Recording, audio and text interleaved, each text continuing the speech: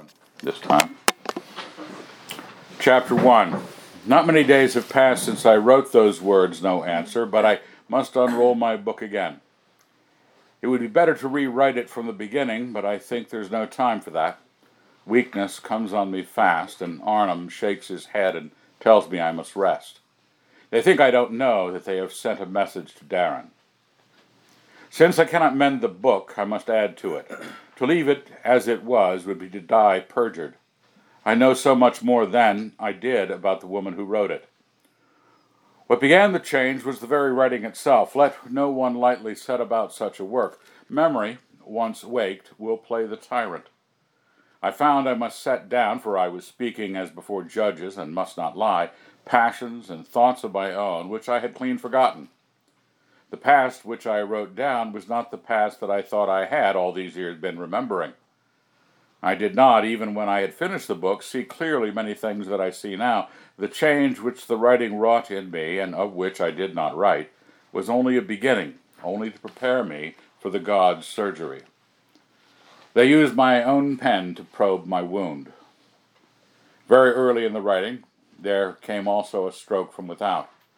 While I related my first years, when I wrote how Rediville and I built mud houses in the garden, 1,000 other things came back into my mind, all about those days when there was no Psyche and no fox, only I and Rediville. Catching tadpoles in the brook, hiding from Bata in the hay, waiting at the door of the hall when our father gave a feast, and wheedling titbits out of the slaves as they went in and out. And I thought how terribly she changed. This all within my own mind. But then the stroke from without. On top of many other hindrances came word of an embassy from the great king who lives to the south and east. Another plague, said I. And when the strangers came, and there must be hours of talk and a feast for them afterwards, I liked them none the better for finding that their chief man was a eunuch. Eunuchs are very great men at that court. This was the fattest man I ever saw, so fat his eyes could hardly see over his cheeks, all shining and reeking with oil, and tricked out, as with much dull finery, as one of Ungut's girls. But as he talked and talked, I began to think there was a faint likeness in him to someone I had seen long ago, and as we do, I chased it, and gave it up, and chased it, and gave it up again, until suddenly, when I least thought of it, the truth started into my mind, and I shouted out, Tarrant. "Oh, yes, Queen, oh, yes," said he, spitefully pleased, I thought, and leering. "Oh, yes, I was him you called Tarrant. Your father did not love me, Queen, did he? But, tee-hee, made my fortune. Oh, yes, he set me on the right road, with 2 cuts of a razor. But for him, I should not have been the great man I am now." I wished him joy in his advancement. "Thank you, Queen, thank you, it is very good, and to think, tee-hee, that but for your father's temper I might have gone on carrying a shield and a guard of a little barbarous king, whose whole kingdom could be put into one corner of my master's hunting park and never be noticed. You will not be angry, no?" I said I had always heard that the great king had an admirable park. "And your sister Queen," said the eunuch, she was a pretty little girl, though, tee-hee, I've had finer women through my hands since. Is she still alive?" "She is the Queen of Fars," said I. "Ah, so, Fars, I remember. One forgets the names of all these little countries. Yes, a pretty little girl. I took pity on her. She was lonely." "Lonely?" said I. "Oh, yes, very lonely. After the other princess, the baby, came, she used to say, first of all, Orual loved me much. Then the fox came, and she loved me little. Then the baby came, and she loved me not at all." So she was lonely. I was sorry for her, tee-hee. Oh, I was a fine young fellow then. Half the girls in Glome were in love with me. I led him back to our affairs of state. This was only the first stroke, a light one, the first snowflake of the winter that I was entering, regarded only because it tells us what's to come. I was by no means sure that Tarrant spoke truly. I am sure still that Rediville was false and a fool. And for her folly the gods themselves cannot blame me. She had that from her father. But one thing was certain, I had never thought at all how it might be with her when I turned first to the fox and then to Psyche. For it had been somehow settled in my mind that from the very beginning that I was the pitiable and ill-used one. She had her gold curls, hadn't she? So back to my writing, and the continual labor of mind to which it put me began to overflow into my sleep. It was a labor of sifting and sorting, separating motive from motive, and both from pretext. And this same sorting went on every night in my dreams, but in a changed fashion. I thought I had before me a huge, hopeless pile of seeds, wheat, barley, poppy, rye, millet, what not, and I must sort them out and make separate piles, each all of one kind. Why must I do it, I did not know, but infinite punishment would fall upon me if I rested a moment from my labor, or if, when all was done, a single seed were in the wrong pile. In waking life, a man would know the task impossible. The torment of the dream was that there it could conceivably be done. There was one chance in 10,000 of finishing the labor in time, and one in 100,000 of making no mistake. It was all but certain I should fail and be punished, but not certain. And so to it, searching, peering, picking up each seed between finger and thumb, yet not always finger and thumb. For in some dreams, more madly still, I became a little ant, and the seeds were as big as millstones, and laboring with all my might, till my 6 legs cracked, I carried them to their places, holding them in front of me as ants do, loads bigger than myself. One thing that shows how wholly the gods kept me to my labors, the days and the nights, is that all this time I hardly gave Bardia a thought, save to grumble at his absence because it meant I was more hindered in my writing. While the rage of it lasted, nothing seemed to matter a straw except finishing my book. Of Bardia I only said, once and again, does he mean to slug a bed the rest of his life, or it's that wife of his? Then there came a day when that last line of the book, "They have no answer," was still wet, and I found myself listening to Arnam and understanding, as if for the first time, what his looks and voice meant. "Do you mean," I cried, "that the Lord Bardia is in danger?" "He's very weak, Queen," said the priest. "I wish the fox were with us. We are bunglers, we of Glome. It seems to me that Bardia has no strength or spirit to fight the sickness." "Good God," said I, "why did you not make me understand this before? Oh, slave, my horse! I will go and see him." Arnam was an old and trusted counselor now. He laid his hand on my arm. "Queen," he said gently and very gravely, "it would make him less likely to recover if you now went to him." "Do I carry such an infection about me?" said I. "Is there death in my aspect, even through a veil?" "Bardia is your most loyal and most loving subject," said Arnam. "To see you would call up all his powers, perhaps crack them. He'd rouse himself to his duty and courtesy. 100 affairs of state on which he meant to speak to you would crowd into his mind. He'd rack his brains to remember things he has forgotten for these last 9 days. It might kill him. Leave him to drowse and dream. It's his best chance now." It was as bitter a truth as I have ever tasted, but I drank it. Would I not have crouched silent in my own dungeons as long as Arnam bade me, if it would add 1 featherweight to Bardia's chance of life? 3 days I bore it, I, the old fool, with hanging dugs and shriveled flanks. On the 4th I said, "I can bear it no longer." On the 5th Arnam came to me, himself weeping, and I knew his tidings without words. And this is a strange folly, that what seemed worst to me, worst of all, was that Bardia had died without ever hearing what it would have shamed him to hear. It seemed to me that all would be bearable if, only once, I could have gone to him and whispered in his ear, "Bardia, I loved you." When they laid him on the pyre, I could only stand by to honor him. Because I was neither his wife nor kin, I might not wail or beat the breast for him. If I could only have beaten the breast, I would have put on steel gloves or hedgehog skins to do it. I waited 3 days, as the custom is, and then went to comfort, so they call it, his widow. It was not only duty and usage that drove me. Because he had loved her, she was, in a way, surely enough the enemy. Yet who else in the whole world could now talk to me? They brought me into the supper room of her house, where she sat at her spinning, very pale, but very calm, calmer than I. Once I had been surprised that she was so much less beautiful than report had made her. Now, in her later years, she had won a new kind of beauty. It was a proud, still sort of face. Lady Ansett, I said, taking both her hands. She had not time to get them away from me. What shall I say to you? How can I speak of him and not say that your loss is indeed without measure? And that's no comfort, unless you can think even now that it is better to have had and lost such a husband than to enjoy any man else in the world forever.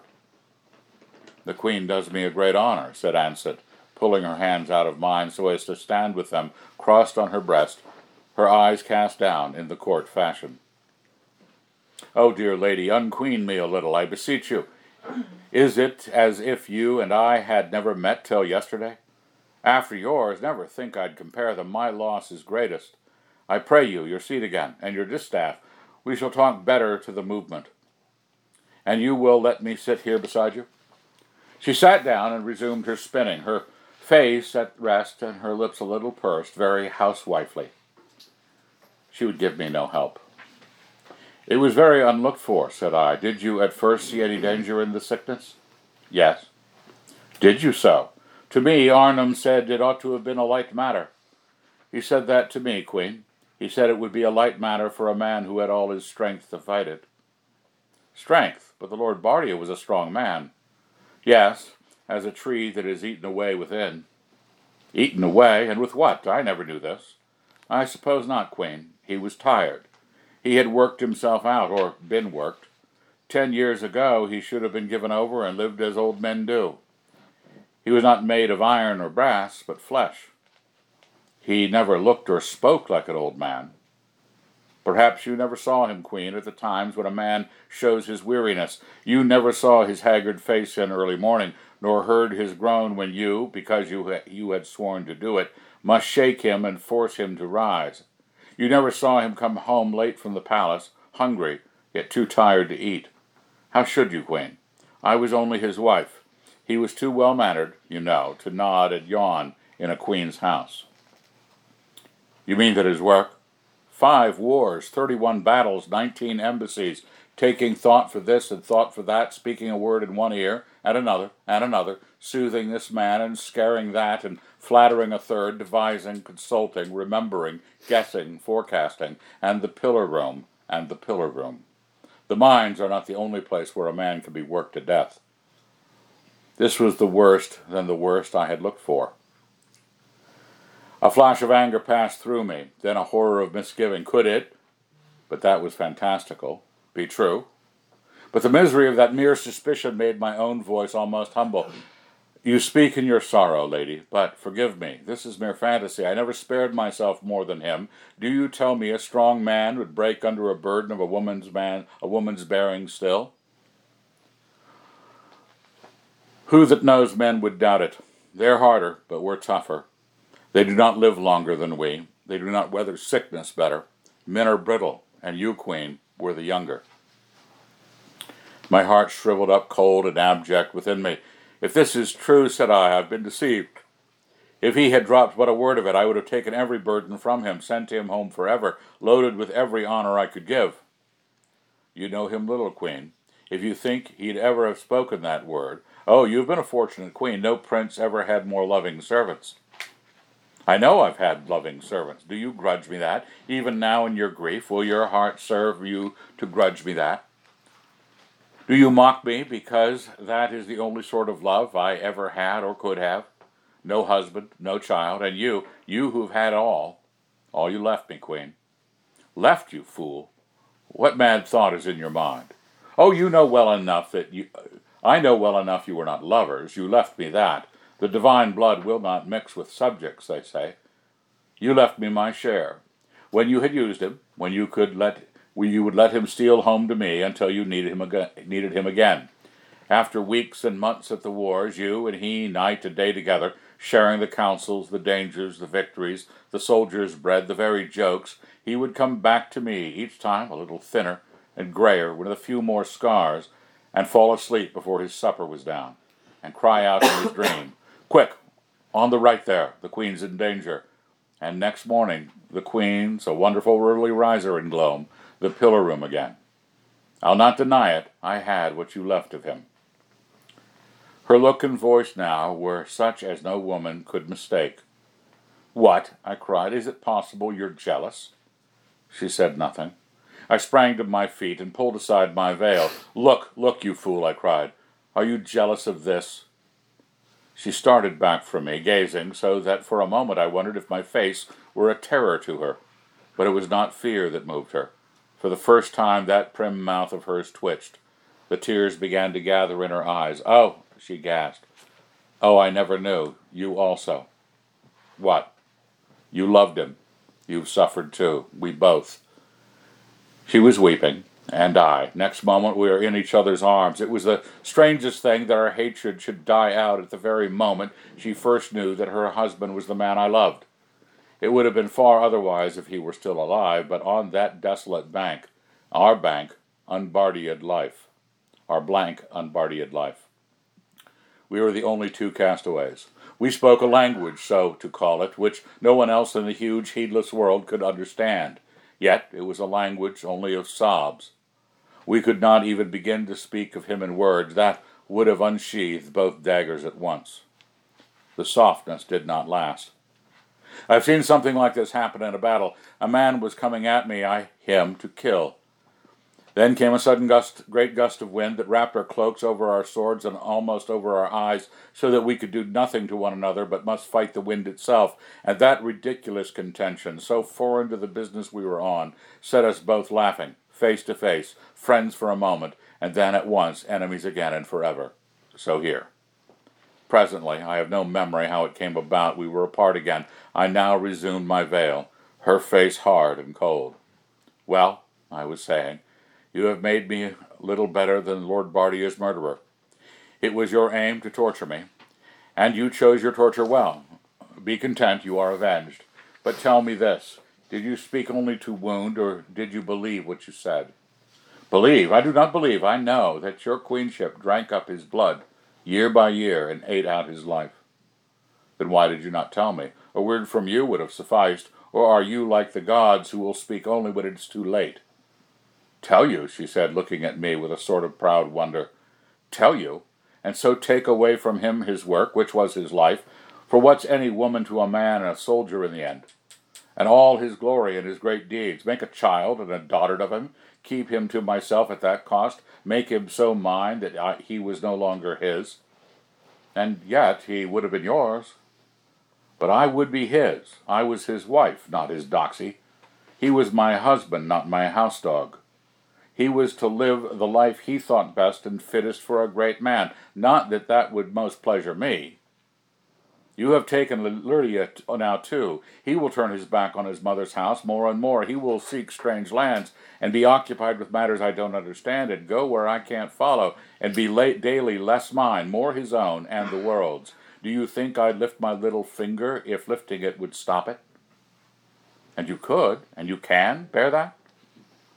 You ask that, oh, Queen Orwell, I begin to think you know nothing of love. Or no, I'll not say that. Yours is a queen's love, not commoners. Perhaps you spring from the gods, love like the gods. Like the shadow brute. They say the loving and the devouring are all one, don't they? Woman, said I saved his life, thankless fool. You'd have been widowed many a year sooner if I had not been there one day on the field of Ingarn, and got that wound that still aches at every change of weather. Where are your scars? Where a woman's are when she has borne 8 children. Yes, saved his life. Why? You had use for it. Thrift, Queen Orwell. Too good a sword to throw away. Faugh, you are full fed, gorged with other men's lives, women's too. Bardia's, mine, the Fox's, your sister's, both your sisters. It's enough, I cried. The air in her room was shot with crimson. It came horribly in my mind that if I ordered her to torture and death, no one could save her. Arnam would murmur. Alerdia would turn rebel. But she'd be twisting, cockchafer-like, on a sharp stake before anyone could help her. Something, if it was the gods, I bless their name, made me unable to do this. I got somehow to the door. Then I turned and said to her, if you had spoken thus to my father, he'd have cut your tongue out. What? Afraid of it? Said she. As I rode homeward, I said to myself, she shall have her Alerdia back. He can go and live on his lands, turn oaf, grow fat and mumble between his belches about the price of bullocks. I would have made him a great man. Now he shall be nothing. He may thank his mother. She'll not have need to say again that I devour her menfolk. But I did none of these things to Alertia. And now those divine surgeons had me tied down and were at work. My anger protected me only for a short time. Anger wearies itself out and truth comes in. For it was all true, truer than Ansett could know. I had rejoiced when there was a press of work, had heaped up needless work to keep him late at the palace, plied him with questions for the mere pleasure of hearing his voice. Anything to put off the moment when he would go and leave me to my emptiness. And I had hated him for going, punished him too. Men have 100 ways of mocking a man who's thought to love his wife too well, and Bardia was defenseless. Everyone knew he'd married an undowered girl, and Ansett boasted that she'd no need, like most, to seek out the ugliest girls in the slave market for her household. I never mocked him myself, but I had endless slights and contrivances behind my veil, for pushing the talk in such directions as I knew would make others mock him. I hated them for doing it, but I had a bittersweet pleasure at his clouded face. Did I hate him then? Indeed, I believe so. A love like that can grow to be 9/10 hatred and still call itself love. One thing's certain, in my mad midnight fantasies, Ansett dead, or better still, proved whore, witch, or traitress, that when he was at last to be seeking my love, I always had him begin by imploring my forgiveness. Sometimes he had hard work to get it. I would bring him to an ace of killing himself first. But the result, when all those bitter hours were over, was a strange one. The craving for Bardia was ended. No one will believe this who has not lived long and looked hard, so that he knows how suddenly a passion which has for years been wrapped around the whole heart will dry up and wither. Perhaps in the soul, as in the soil, those growths that show the brightest colors and put forth the most overpowering smell have not always the deepest root. Or perhaps it's age that does it. But most of all, I think it was this. My love for Bardia, not Bardia himself, had become to me a sickening thing. I had been dragged up and out onto such heights and precipices of truth that when I came into the air where it could not live, it stank. A gnawing greed for one to whom I could give nothing, of whom I craved all.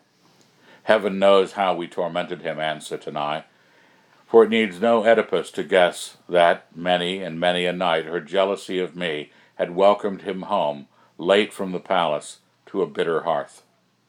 But when the craving went, nearly all that I called myself went with it. It was as if my whole soul had been one tooth, and now that tooth was drawn. I was a gap, and now I thought I had come to the very bottom, and that the gods could tell me no worse. Chapter 2. A few days after I had been with Ansett came the rite of the year's birth. This is when the priest is shut up in the house of Ungit from the sunset, and on the following noon fights his way out and is said to be born. But of course, like all these sacred matters, it is and it is not, so that it was easy for the fox to show its manifold contradictions. For the fight is with wooden swords, and instead of blood, wine is poured over the combatants, and though they say he is shut into the house, it's only the great door to the city and the west that is shut, and the 2 smaller doors at the other end are open, and common worshippers go in and out at will. When there is a king in Glome, he has to go in with the priest at sunset, remain in the house till the birth. But it is unlawful for a virgin to be present at the things which are done in the house at night. So I go in by the north door only an hour before the birth. The others, who have to be there, are one of the nobles, and one of the elders, and one of the people, chosen in a sacred manner which I am not allowed to write. That year it was a fresh morning, very sweet, with a light wind from the south, and because of that freshness out of doors, I felt it more than ever a horrible thing to go into the dark holiness of Ungit's house. I have, I think, said before that Arnam had made it a little lighter and cleaner, but it was still an imprisoning, smothering sort of place, and especially on the morning of the birth, when there had been censing and slaughtering and pouring of wine and pouring of blood and dancing and feasting and tousing of girls and burning of fat all night long. There was as much taint of sweat and foul air as, in a mortal's house, would have set the laziest slut to opening windows, scouring, and sweeping. I came and sat on the flat stone, which is my place, opposite the sacred stone, which is Ungit herself, the new woman-shaped image a little on my left. Arnam's seat was on my right. He was in his mask, of course, nodding with weariness. They were beating the drums, but not loud, and otherwise there was silence. I saw the terrible girls sitting in rows down both sides of the house, each cross-legged at the door of her cell. Thus they sat year after year, and usually barren after a few seasons, till they turned into the toothless cronies who were hobbling about the floor, tending fires and sweeping, sometimes, after a swift glance round, stooping as suddenly as a bird to pick up a coin or a half-gnawed bone and hide it in their gowns. And I thought how the seed of men that might have gone to make hardy boys and fruitful girls was drained into that house, and nothing given back, and how the silver that men had earned and hard and needed was also drained there, and nothing given back, and how the girls themselves were devoured and were given nothing back. Then I looked at Ungit herself. She had not, like most sacred stones, fallen from the sky. The story was that at the very beginning she had pushed her way up out of the earth, a foretaste of, or an ambassador from, whatever things may live and work down there, one below the other, all the way down, under the dark and weight and heat. I have said she had no face, but that meant she had 1,000 faces. For she was very uneven, lumpy and furrowed, so that as we gazed into a fire you could always see some face or other. She was now more rugged than ever because of all the blood they had poured over her in the night. In the little clots and chains of it I made out a face, a fancy at one moment, but then, once you had seen it, not to be evaded. A face such as you might see in a loaf, swollen, brooding, infinitely female. It was a little like Bata, as I remember her in certain of her moods. Bata, when we were very small, had her loving moods, even to me. I have run out into the garden to get free, or to get, as it were, freshened and cleansed from her huge, hot, strong, yet flabby, soft embraces and smothering, engulfing tenacity of her. Yes, I thought, Ungit is very like Bata today. Arnam, said I, whispering, who is Ungit? I think, Queen, said he, his voice strange out of the mask, she signifies the earth, which is the womb and mother of all living things. This was the new way of talking about the gods, which Arnam and others had learned from the fox. If she is the mother of all things, said I, in what way more is she the mother of the god of the mountain? He is the air and the skies, for we see the clouds coming up from the earth in mists and exhalations. Then why do the stories sometimes say he's her husband too? That means that the sky by its showers makes the earth fruitful. If that's all they mean, why do they wrap it up in so strange a fashion? Doubtless, said Arnam, and I could tell he was yawning inside the mask, being worn out with his vigil, doubtless to hide it from the vulgar. I would torment him no longer, but I said to myself, it's very strange that our fathers should first think it worth telling us that rain falls out of the sky, and then, for fear that such a notable secret should get out, why not hold their tongues, wrap it up in a filthy tale so that no one could understand the telling? The drums went on. My back began to ache. Presently, the little door on my right opened, and a woman, peasant, came in. You could see that she had not come for the birth feast, but on some more pressing matter of her own. She had done nothing, as even the poorest contrive for that feast, to make herself gay, and the tears were wet on her cheeks. She looked as if she had cried all night, and in her hand she held a live pigeon. One of the lesser priests came forward at once, took the tiny offering from her, slit it open with his stone knife, splashed a little shower of blood over Ungit, where it became like dribble from the mouth of the face I saw in her, and gave the body to one of the temple slaves. The peasant woman sank down on her face at Ungit's feet. She lay there a very long time, so shaking that anyone could tell how bitterly she wept. But the weeping ceased. She rose up on her knees and put back her hair from her face and took a long breath. Then she rose to go, and as she turned, I could look straight into her eyes. She was grave enough, and yet I was very close to her and could not doubt it. It was as if a sponge had been passed over her.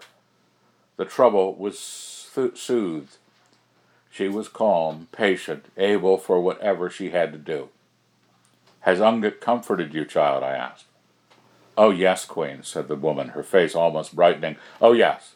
Ungit has given me great comfort. There is no goddess like Ungit. Do you always pray to that, Ungit? Said I, nodding toward the shapeless stone, and not to that? Here I nodded towards our new image, standing tall and straight in her robes, and, whatever the fox might say of it, the loveliest thing our land had ever seen. Oh, always this, Queen, said she. That other, the Greek Ungit. She wouldn't understand my speech. She's only for nobles and learned men. There's no comfort in her. Soon after that it was noon, and the sham fight at the western door had to be done, and we all came out into the daylight after Arnhem. I had seen often enough before what met us there, the great mob shouting, "He is born, he is born," and whirling their rattles and throwing wheat seed into the air, all sweaty and struggling and climbing on one another's backs to get a sight of Arnhem and the rest of us. Today it struck me in a new way. It was the joy of the people that amazed me. There they stood, where they had waited for hours, so pressed together they could hardly breathe, each, doubtless, with a dozen cares and sorrows upon him, who has not, yet every man and woman and very children looking as if the whole world wishing all the world was well, because a man dressed up as a bird had walked out of a door after striking a few blows with a wooden sword. Even those who were knocked down in the press could see us made light of it, and indeed laughed louder than the others. I saw two farmers, whom I knew well, for bitterest enemies. They wasted more of my time when I sat in judgment than half the remainder of my people put together, clap their hands and cry, "He is born," brothers for the moment. I went home and into my own chamber to rest, for now that I am old, that sitting on the flat stone wearies me cruelly. I sank into deep thought. "Get up, girl," said a voice. I opened my eyes. My father stood beside me. And instantly all the long years of my queenship shrank up small like a dream. How could I have believed in them? How could I ever have thought I would escape from the king? I got up from my bed obediently and stood before him. When I made to put on my veil, he said, "None of that folly, do you hear?" And I laid it obediently aside. "Come with me to the pillar room," he said. I followed him down the stair. The whole palace was empty, and we went into the pillar room. He looked all round him, and I became very afraid because I felt sure he was looking for that mirror of his. But I had given it to Redival when she became Queen of Fars, and what would he do to me when he learned that I had stolen his favorite treasure? But he went to one corner of the room and found there, which were strange things to find in such a place, 2 pickaxes and a crowbar. "To your work, goblin," he said, and made me take one of the picks. He began to break up the paved floor in the center of the room, and I helped him. It was very hard labor because of the pain in my back. When we had lifted 4 or 5 of the big stone flags, we found a dark hole like a wide well beneath them. "Throw yourself down," said the king, seizing me by the hand. And however I struggled, I could not free myself, and we both jumped together. When we had fallen a long way, we alighted on our feet, nothing hurt by our fall. It was warmer down here, and the air was hard to breathe, but it was not so dark that I could not see the place we were in. It was another pillar room, exactly like the one we had left, except it was smaller and made, floors, walls, and pillars, of raw earth. And here also my father looked about him, and once again I was afraid he would ask what I had done with his mirror. But instead, he went into a corner of the earthen room, and there found 2 spades, and put one into my hand and said, "Now work. Do you mean to lie slug a bed all your life?" So then, we had to dig a hole in the center of the room, and this time the labor was worse than before, for what we dug was all tough, clinging clay, so that you'd rather have cut it out in squares with a spade than to dig it. And the place was stifling, and at last we had done so much that another black hole opened beneath us. This time, I knew what he meant to do to me, so I tried to keep my hands from his, but he caught it and said, "Do you begin to set your wits against mine? Throw yourself down." "Oh, no further down, mercy," said I. "There's no fox to help you here," said my father. "We're far below any dens that foxes can dig. There's hundreds of tons of earth between you and the deepest of them." Then we leaped down into the hole and fell further than before, but again alighted unhurt. It was far darker here, yet I could see that we were in yet another pillar room, but this was of living rock, and water trickled down the walls of it. Though it was so like the two shallower rooms, this was far the smallest, and as I looked I could see it was getting smaller still. The roof excuse me, was closing in on us. I tried to cry out to him, "If you're not quick, we shall be buried." But I was smothering and no voice came from me. Then I thought, he doesn't care. It's nothing for him to be buried, for he's dead already. "Who is Ungit?" said he, still holding my hand. Then he led me across the floor, and a long way off before we came to it, I saw that mirror on the wall just where it had always been. At the sight of it, my terror increased, and I fought with all my strength not to go on, but his hand had grown very big now, and it was as soft and clinging as Bata's arms, or as the tough clay we had been digging, or as the dough of a huge loaf. I was not so much dragged as sucked along till we stood right in front of the mirror, and in it I saw him looking as he had looked that other day when he led me to the mirror long ago. But my face was the face of Ungit, as I had seen it that day in her house. "Who is Ungit?" asked the king. "I am Ungit." My voice came wailing out of me, and I found that I was in the cool daylight and in my own chamber. So it had been what we call a dream. But I must give warning that from this time onward they so drenched me with seeings that I cannot well discern dream from waking, nor tell which was the truer. This vision, anyway, allowed no denial. Without question it was true. It was I who was Ungit. That ruinous face was mine. I was that Bata thing, that all-devouring, womb-like yet barren thing. Glome was a web, and I was the swollen spider squat at its center, gorged with men's stolen lives. "I will not be Ungit," said I. I got up, shivering as with fever, from my bed, and bolted the door. I took down my old sword, the very same that Bardia had taught me to use, and drew it. It looked such a happy thing. And it was indeed a most true, perfect, fortunate blade. That ears came into my eyes. "Sword," said I, "you have had a happy life. You killed Argan. You saved Bardia.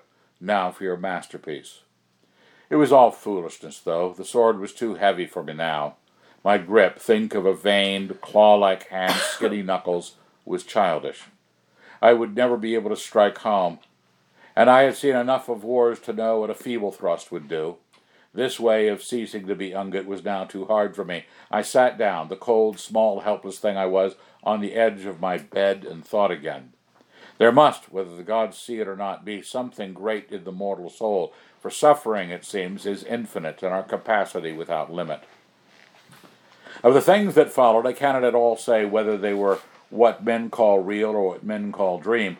For all I can tell, the only difference is that what many see we call a real thing, what only one sees we call a dream. But things that many see may have no taste or moment in them at all, and things that are shown only to one may be spears and waterspouts of truth from the very depth of truth. The day passed somehow. All days pass, and that's a great comfort, unless there should be some terrible region in the Deadlands where the day never passes. But when the house slept, I wrapped myself in a dark cloak and took a stick to lean on, for I think the bodily weakness, which I die of now, must have begun about that time. Then a new thought came to me. My veil was no longer a means to be unknown. It revealed me. All men knew the veiled queen. My disguise now would be to go barefaced. There was hardly anyone who had seen me unveiled. So, for the first time in many years, I went out barefaced, showing that face which many had said, more truly than they could know, was too dreadful to be seen. It would have shamed me no more to go buff naked, for I thought I would look as like Ungit to them as I had seen myself to be in that mirror beneath the earth. As like Ungit, I was Ungit, I and her, and she and me. Perhaps if any saw me, they would worship me.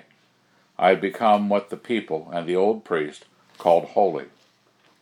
I went out, as often as before, by the little eastern doorway that opens on the herb garden, and thence, with endless weariness, through the sleeping city. I thought they would not sleep so sound if they knew what dark thing hobbled past their windows. Once I heard a child cry. Perhaps it had dreamed of me. If the shadow brute begins coming down into the city, the people will be greatly afraid, said the old priest. If I were Ungit, I might be the shadow brute also. for the gods work in and out of one another as of us. So at last, fainting with weariness, out beyond the city and down to the river, I myself had made it deep. The old Shennet, as she was before my works, would not, save in spate, have drowned even a crone. I had to go a little way along the river to a place where I knew that the bank was high, so that I could fling myself down, for I doubted my courage to wade in and feel death first up to my knee, and then to my belly, and then to my neck, and still go on. When I came to the high bank, I took my girdle and tied my ankles together with it, lest even in my old age I might save my life or lengthen my death by swimming. Then I straightened myself, panting from the labor, and stood foot-fast like a prisoner. I hopped. What blending of misery and buffoonery it would have looked if I could have seen it. Hopped with my strapped feet a little nearer to the edge. A voice came from beyond the river. Do not do it. Instantly, I had been freezing cold till now. A wave of fire passed over me, even down to my numb feet. It was the voice of a god. Who should know better than I? A god's voice had once shattered my whole life. They are not to be mistaken. It may well be that by trickery of priests men have sometimes taken a mortal's voice for a god's, but it will not work the other way. No one who hears a god's voice takes it for a mortal's. Lord, who are you? Said I. Do not do it, said the god. You cannot escape Ungit by going to the Deadlands, for she is there also. Die before you die. There is no chance after. Lord, I am Ungit. But there was no answer, and that is another thing about the voices of the gods. Once they have ceased, though it is only a heartbeat ago, and the bright hard syllables, the heavy bars or mighty obelisks of sound, are still master in your ears, it is as if they had ceased 1,000 years before, and to expect further utterance is like asking for an apple from a tree that fruited the day the world was made. The voice of the god had not changed in all those years, but I had. There was no rebel in me now. I must not drown, and doubtless should not be able to. I crawled home, troubling the quiet city once more with my dark witch shape and my tapping stick, and when I laid my head on my pillow it seemed but a moment before my women came to wake me, whether because the whole journey had been a dream, or because my weariness, which would be no wonder, had thrown me into a very fast sleep. Chapter 3.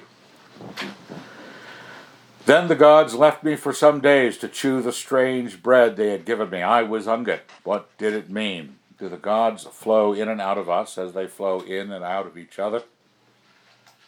And again, they would not let me die till I had died. I knew there were certain initiations far away at Eleusis in the Greek lands, whereby a man was said to die and live again before the soul left the body. But how could I go there? Then I remembered that conversation which his friends had with Socrates before he drank the hemlock, and how he said that true wisdom is the skill and practice of death.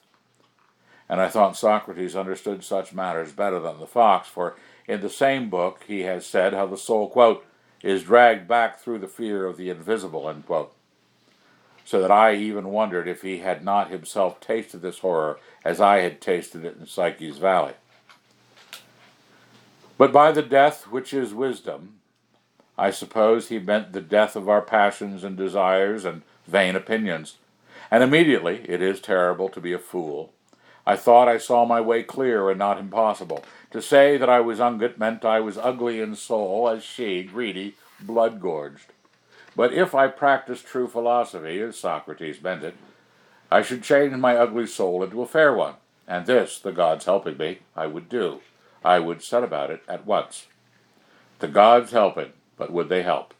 Nevertheless, I must begin. It seemed to me that they would not help. I would set out boldly each morning to be just and calm and wise in all my thoughts and acts, but before they had finished dressing me, I would find that I was back, and knew not how long I had been back, in the same old rage, resentment, gnawing fantasy, or sullen bitterness. I could not hold out a half an hour. And a horrible memory crept into my mind of those days when I tried to mend the ugliness of my body with new devices in the way I did my hair or the colors I wore. I had a cold fear that I was at the same work again. I could mend my soul no more than my face. unless the gods helped. And why did the gods not help? Bye-bye. A terrible sheer thought, huge as a cliff, towered up before me, infinitely likely to be true. No man will love you, though you gave your life for him, unless you have a pretty face. So, might it not be, the gods will not love you, however you try to pleasure them, whatever you suffer, unless you have that beauty of soul. In either race, for the love of men or the love of a god, the winners and losers are marked out from birth. We bring our ugliness in both kinds with us into the world, with it our destiny. How bitter this was, every ill-favored woman will know. We have all had our dream of some other land, some other world, some other way of giving the prizes, which would bring us in as the conquerors. Leave the smooth, rounded limbs and the little pink and white faces and the hair like burnished gold far behind. Their day ended, and ours come. But how if it is not so at all? How if we were made to be dregs and refuse everywhere and every way? About this time there came, if you call it so, another dream. But it was not like a dream, for I went into my chamber an hour after noon, none of my women being there, and without lying down or even sitting down, walked straight into the vision by merely opening the door. I found myself standing on the bank of a bright and great river. On the farther bank I saw a flock of sheep, I thought. Then I considered them more closely. I saw they were all rams, high as horses, mightily horned, and their fleeces such bright gold that I could not look steadily at them. There was deep blue sky above them, and the grass was as luminous green like emerald, and there was a pool of very dark shadow clear-edged under every tree. The air of that country was sweet as music. Now those, thought I, are the rams of the gods. If I can steal but one golden flock off their sides, I shall have beauty. Redival's ringlets were nothing to that wool.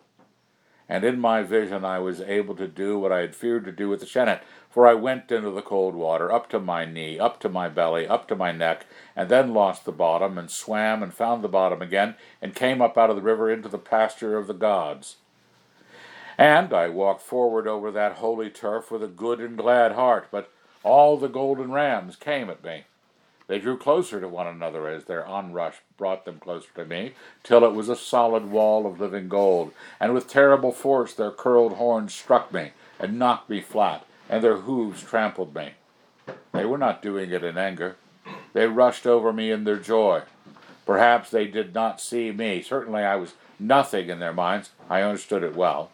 They butted and trampled me because their gladness led them on.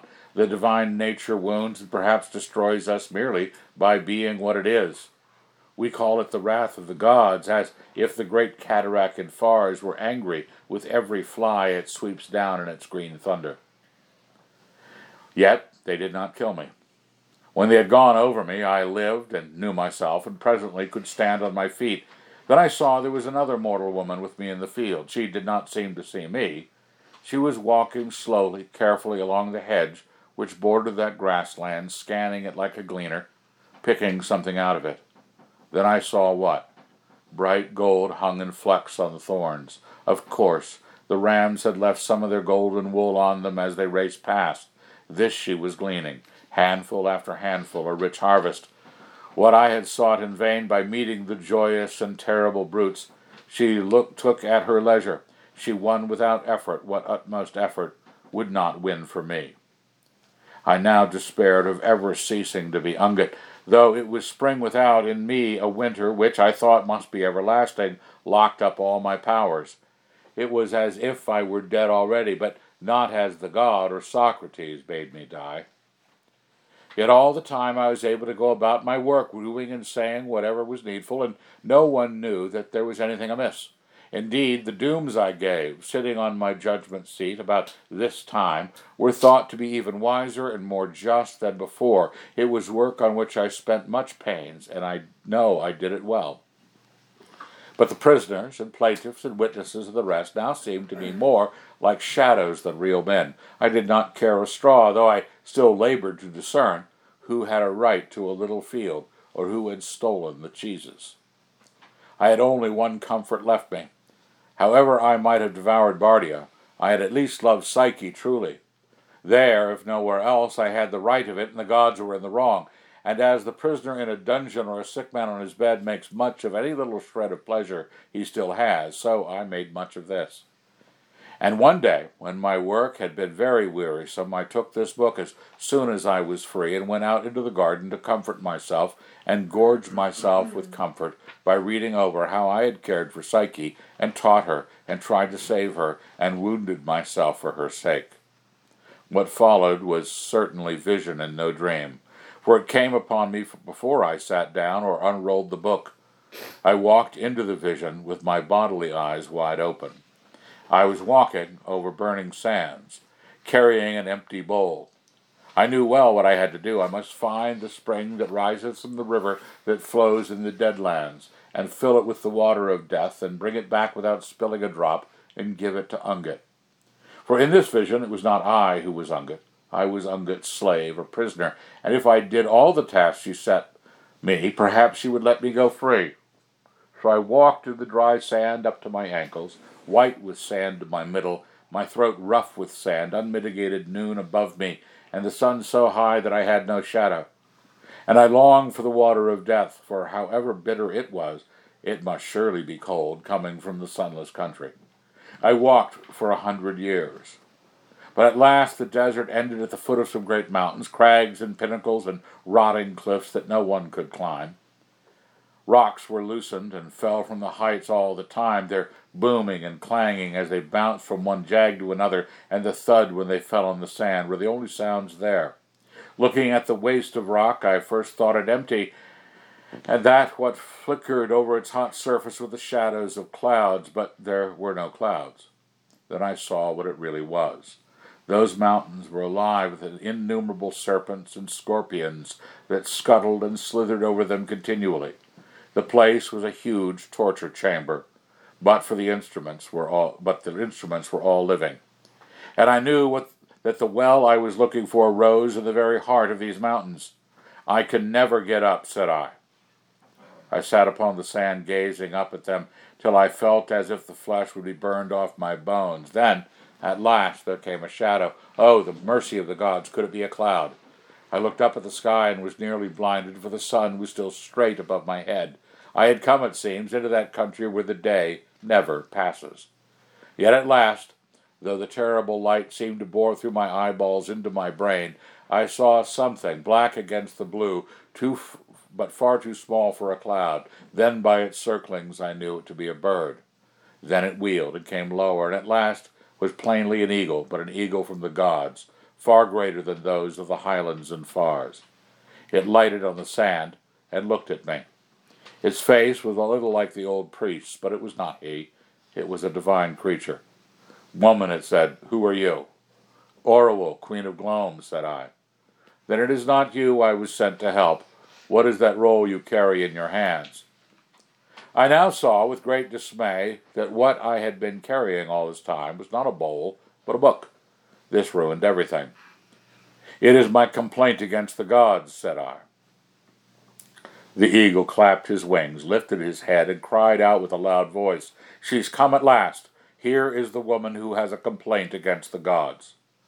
Immediately 100 echoes roared from the face of the mountain. Here is the woman, a complaint against the gods, plaint against the gods. Come, said the eagle. Where, said I. Come into court. Your case is to be heard. And he called aloud once more, She's come, she's come. Then from every crack and hole in the mountains there came out dark things like men, so that there was a crowd of them all round me before I could fly. They seized on me and hustled me and passed me on from one to another, each shouting towards the mountain face, Here she comes, here is the woman. And voices, as it seemed, from within the mountain answered them, Bring her into court, her case is to be heard. I was dragged and pushed and sometimes lifted up among the rocks, till at last a great black hole yawned before me. Bring her in, the court waits, came the voices. And with a sudden shock of cold I was hurried in out of the burning sunlight, into the dark inwards of the mountain, and then further and further in. Always in haste, always passed from hand to hand, and always with that din of shouts, Here she is, she's come at last, to the judge, to the judge. Then the voices changed and grew quieter, and now it was, Let her go, make her stand up, silence in the court, silence for her complaint. I was free now from all their hands, alone, as I thought, in silent darkness. Then a sort of grey light came. I stood on a platform or pillar of rock in a cave so great that I could see neither the sides nor the roof of it. All round me, below me, up to the very edges of the stone I stood on, there surged a sort of unquiet darkness. But soon my eyes grew able to see things in that half-light. The darkness was alive. It was a great assembly, all staring upon me, and I uplifted on my perch above their heads. Never in peace or war have I seen so vast a concourse. There were tens of thousands of them, all silent, every face watching me. Among them I saw Batta, and the king, my father, and the fox, and Argan. They were all ghosts. In my foolishness I had not thought before how many dead there must be. The faces, one above the other, for the place was shaped that way, rose and receded in the grayness till the very thought of counting, not the faces, that would be madness, but the mere ranks of them was tormenting. The endless place was packed full as it could hold. The court had met.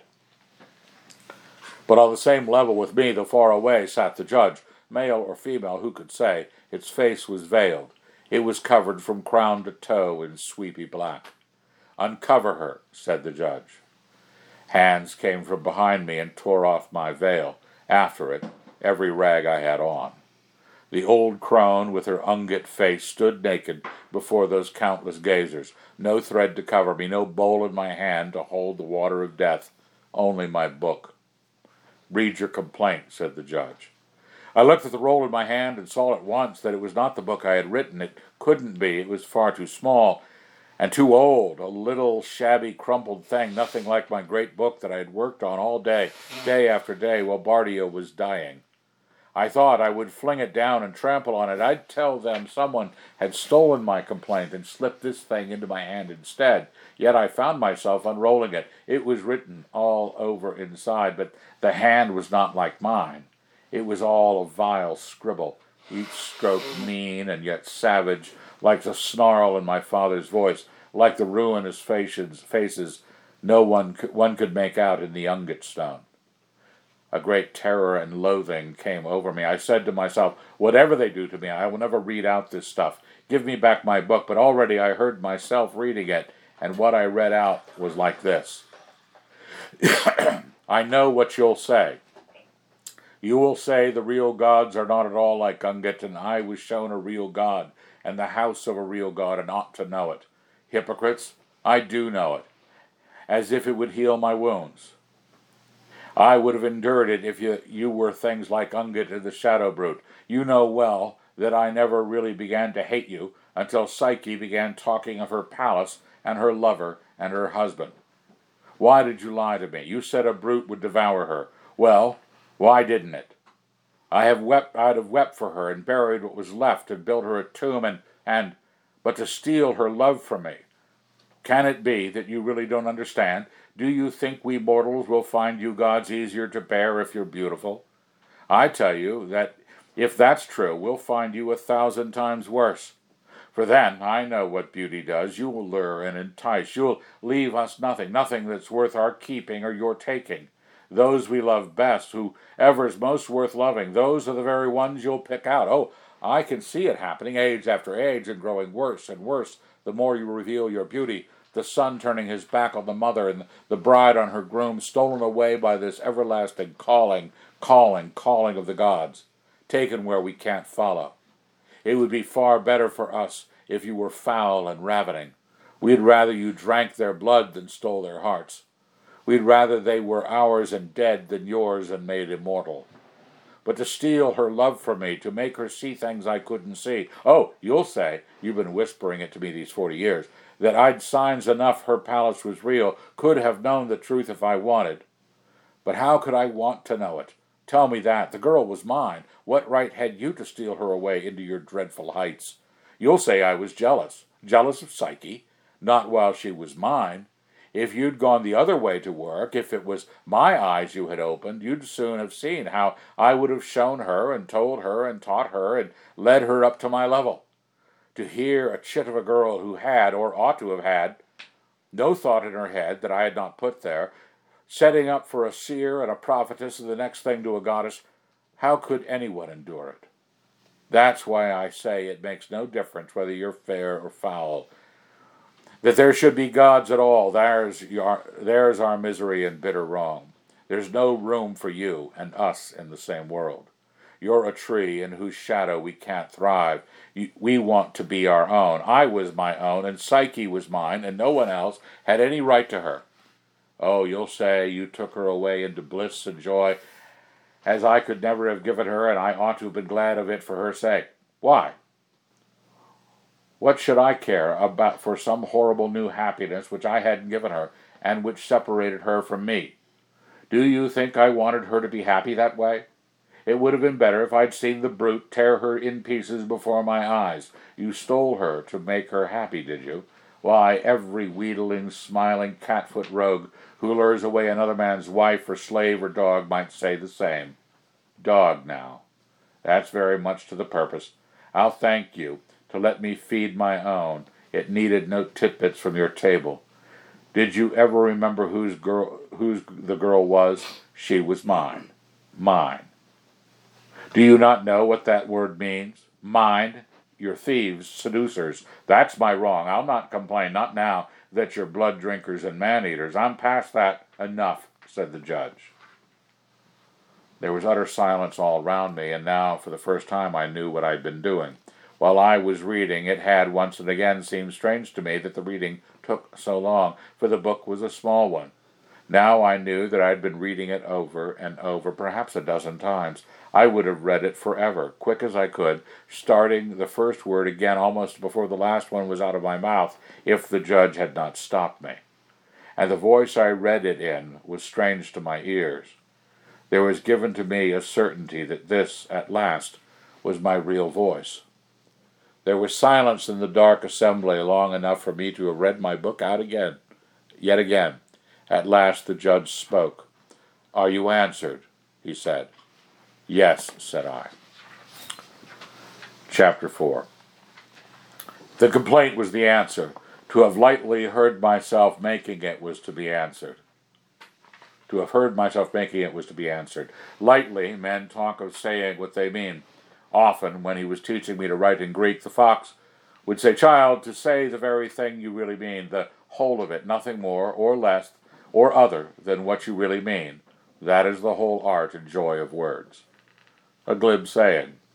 When the time comes to you at which you will be forced at last to utter the speech which has lain at the center of your soul for years, which you have all that time, idiot-like, been saying over and over, you'll not talk about the joy of words.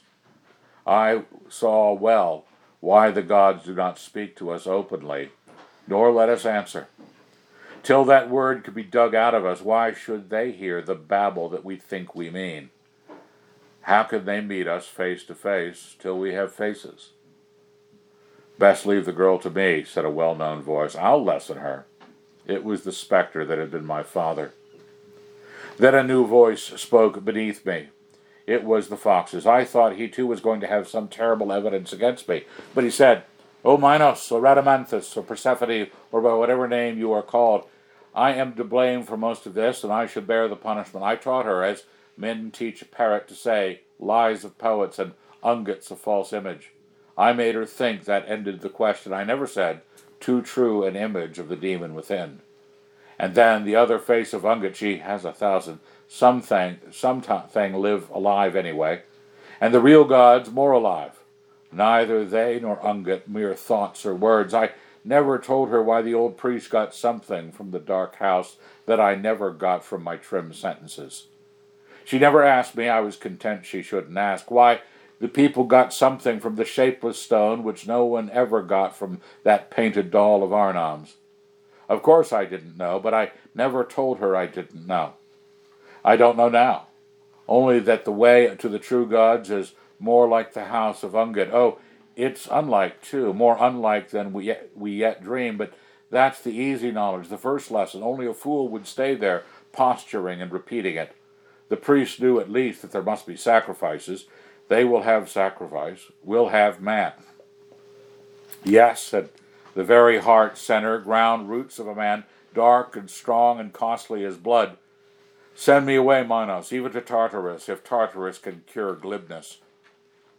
I made her think that a prattle of maxims would do, all thin and clear as water, for of course water's good, and it didn't cost much, not where I grew up, so I fed her on words. I wanted to cry out that it was false, that he had fed me not in words, but on love, that he had given, if not to the gods, yet to me, all that was costliest, but I had not time. The trial, it seemed, was over. Peace, said the judge.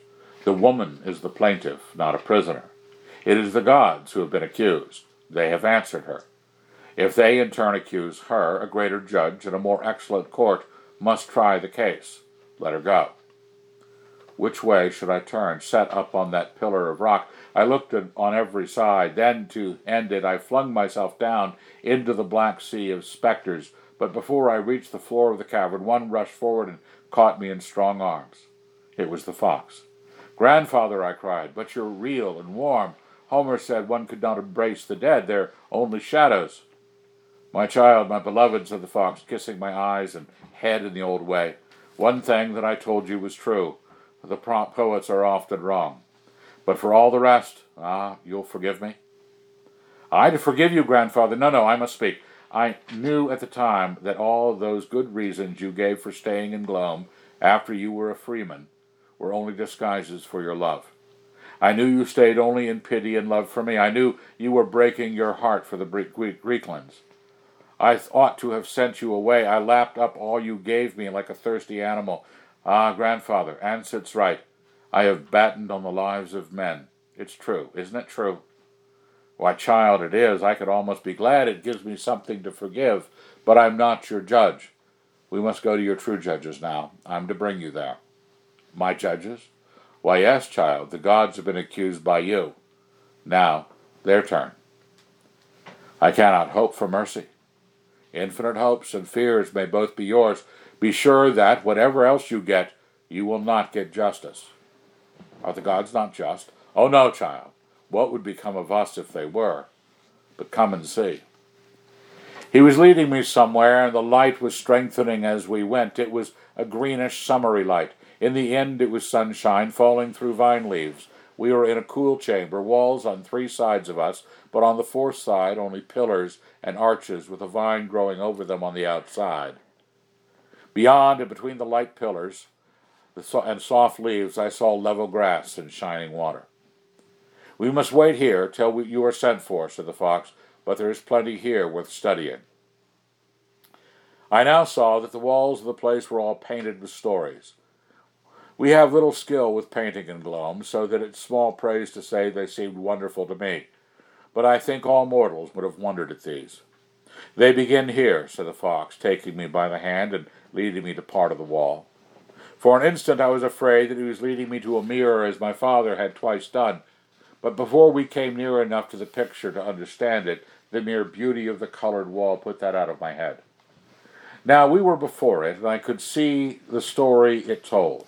I saw a woman coming to the river bank. I mean that by her painted posture I could see it was a picture of one walking. That at first.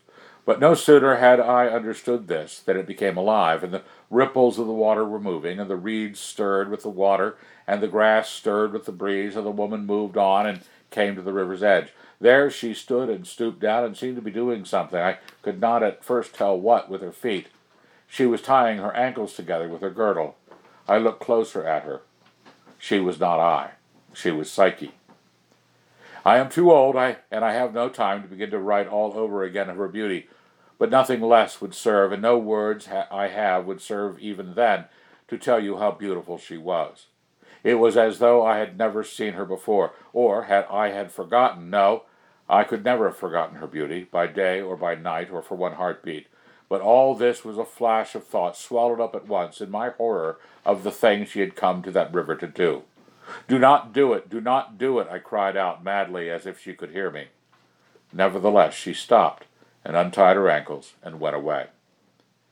The fox led me to the next picture, and it too came alive, and there in some dark place, cavern or dungeon, as I looked hard into the murk, I could see that what was moving in it was Psyche in rags and iron fetters, sorting out the seeds into their proper heaps. But the strangest thing was that I saw in her face no such anguish as I looked for. She was grave, her brow knitted as I had seen it knotted over a hard lesson when she was a child, and that look became her well. What look did not? Yet I thought there was no despair in it. Then, of course, I saw why. Ants were helping her. The floor was black with them. "Grandfather," said I. "Dead." "Hush," said the fox, laying his thick old finger, the very feel of that finger again after so many years, on my lips. He led me to the next. Here we were back in the pasture of the gods. I saw Psyche creeping, cautious as a cat, along the hedgerow, then standing, her finger at her lip, wondering how she could ever get one curl of their golden wool. Yet now, again, only more than last time, I marveled at her face. For though she looked puzzled, it was only as if she were puzzled at some game, as she and I had both been puzzled over the game Pooby used to play with her beads. It was even as if she laughed inwardly a little at her own bewilderment. And that, too, I'd seen in her before, when she blundered over her tasks as a child. She was never out of patience with herself, no more than with her teacher.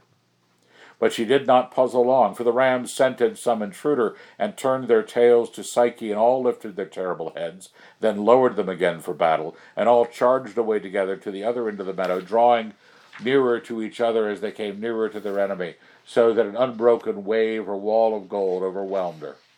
Then Psyche laughed and clapped her hands and gathered her bright harvest off the hedge at ease. In the next picture I saw both Psyche and myself, but I was only a shadow. We toiled together over those burning sands, she with her empty bowl, I with the book full of my poison. She did not see me, and though her face was pale with the heat and her lips cracked with thirst, she was no more pitiable than when I have seen her, often pale with heat and thirsty, come back with the fox and me from a summer's day ramble on the old hills. She was merry and in good heart. I believe from the way her lips moved she was singing. When she came to the foot of the precipices, I vanished away, but the eagle came to her and took her bowl and brought it back to her brimful of the water of death. We had now traveled round 2 of the 3 walls, and the 3rd remained. "Child," said the fox, "have you understood? But are these pictures true? All here is true. But how could did she really do such things and go to such places and not... Grandfather, she was all but unscathed. She was almost happy. Another bore nearly all the anguish." "I? Is it possible?" "That was one of the true things I used to say to you. Don't you remember? We're all limbs and parts of one whole, hence of each other. Men and gods flow in and out and mingle. Oh, I give thanks. I bless the gods that it was really I who bore the anguish. She achieved the tasks. Would you rather have had justice?" "Would you mock me, grandfather? Justice, I have been a queen, and I know the people's cry for justice must be heard, but not my cry. A bat is muttering, a redival's whining, why can't I, why should she, it's not fair, over and over. Faugh! That's well, daughter, but now be strong and look upon the 3rd wall." We looked and saw Psyche walking alone in a wide way down under the earth, a gentle slope, but downwards, always downwards. This is the last of the tasks that Ungit has set her. She must... Then there is a real Ungit. All, even Psyche, are born into the house of Ungit, and all must get free from her, or say that Ungit in each must bear Ungit's son and die in childbed, or change. And now Psyche must go down into the Deadlands to get beauty in a casket from the queen of the Deadlands, from Death herself, and bring it back to give it to Ungit, so that Ungit will become beautiful. But this is the law for her journey. If, for any fear or favor or love or pity, she speaks to anyone on the way, then she will never come back to the sunlit lands again. She must keep straight on, in silence, till she stands before the throne of the Queen of Shadows. All's at stake. Now watch. He needed not to tell me that. We both watched. Psyche went on and on, deeper into the earth, colder and deeper and darker, and at last there came a chilly light on one side of her way, and there, I think, the great tunnel or gallery in which she journeyed opened out. For there, in that cold light, stood a great crowd of rabble. Their speech and clothes showed me at once that they were the people of Glome. I saw the faces of some I knew. "Istra! Princess Ungit," they called out, stretching their hands toward her. "Stay with us, be our goddess, rule us, speak oracles to us, receive our sacrifices, be our goddess. Psyche walked on and never looked at them. Whoever the enemy is, said I, he's not very clever if he thinks she would falter for that. Wait, said the fox.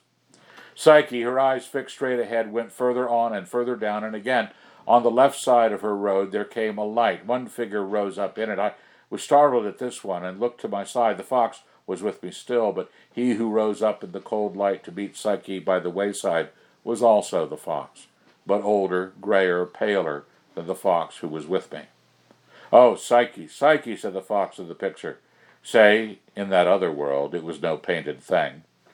What folly is this? What are you doing, wandering through a tunnel beneath the earth? What? You think it is the way to the Deadlands? You think the gods have sent you there? All lies of priests and poets, child. It is only a cave or a disused mine.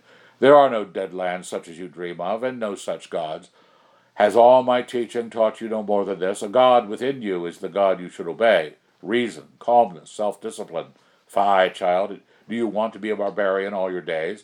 I would have given you a clear Greek full-grown soul.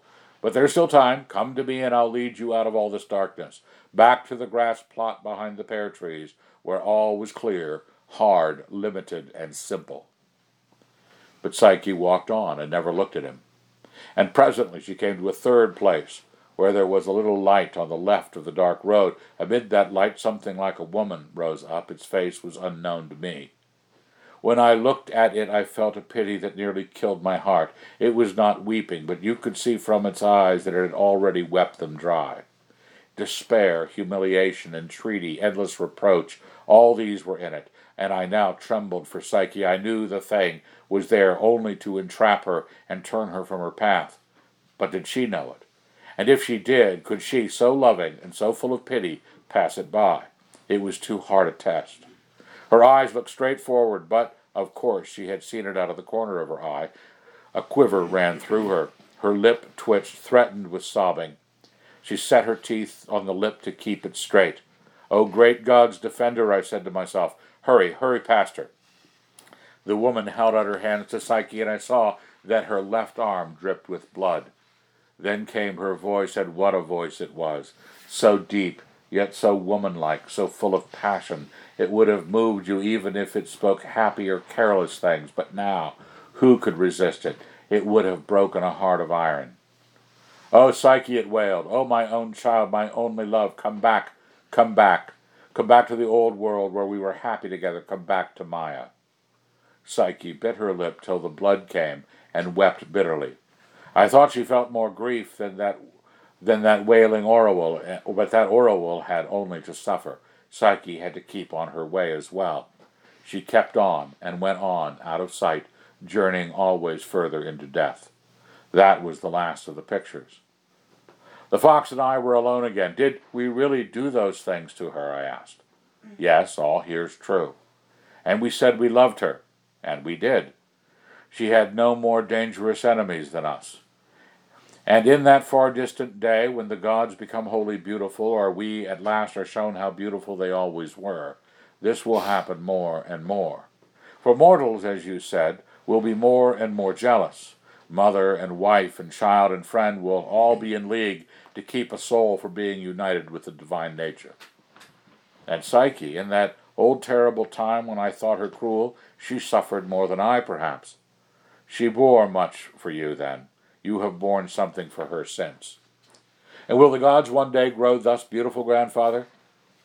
They say, but even I, who am dead, do not yet understand more than a few broken words of their language.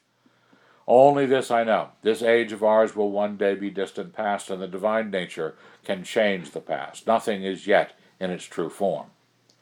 But as he said this, many voices from without, sweet and to be feared, took up the cry, "She comes, Our Lady returns to her house, the goddess Psyche back from the lands of the dead, bringing the casket of beauty from the Queen of Shadows."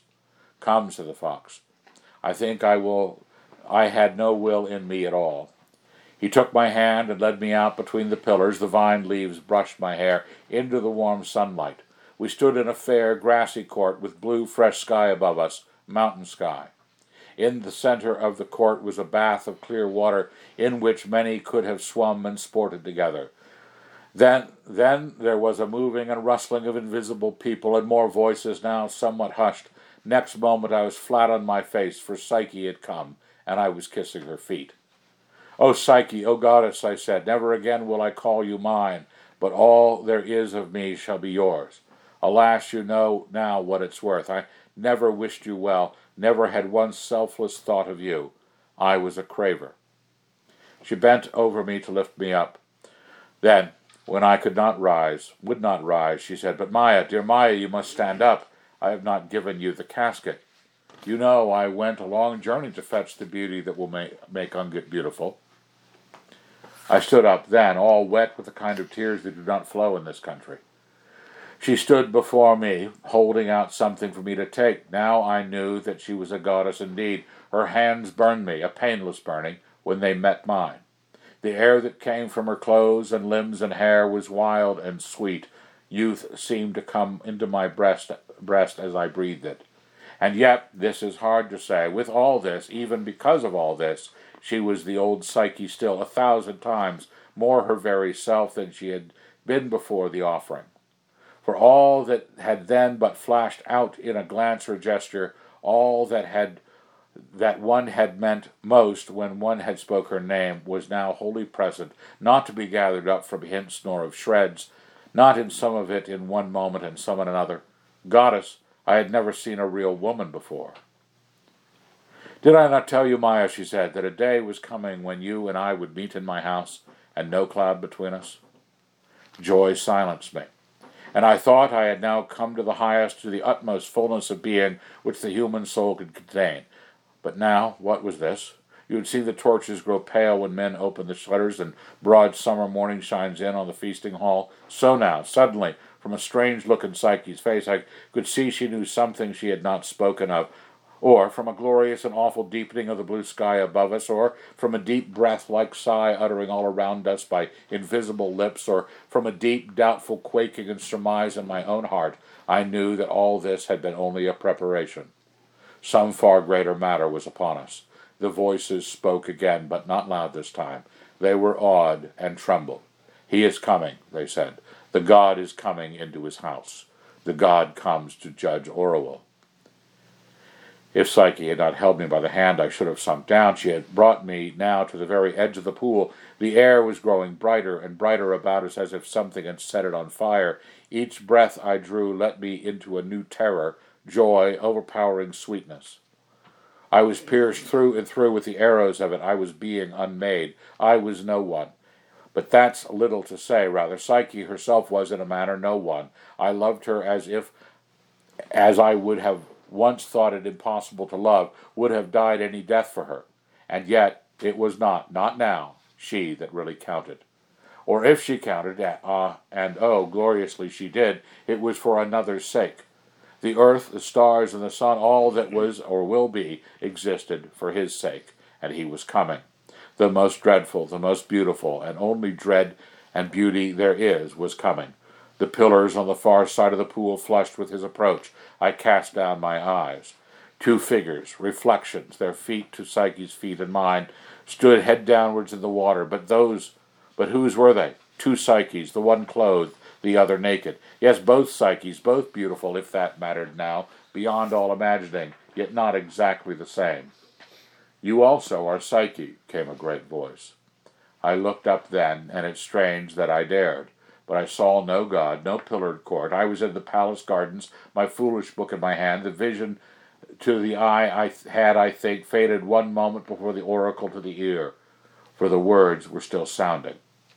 That was 4 days ago. They found me lying on the grass, and I had no speech for many hours. The old body will not stand many more such seeings, perhaps, but who can tell? The soul will not need them. I have got the truth out of Arnhem. He thinks I am very near my death now.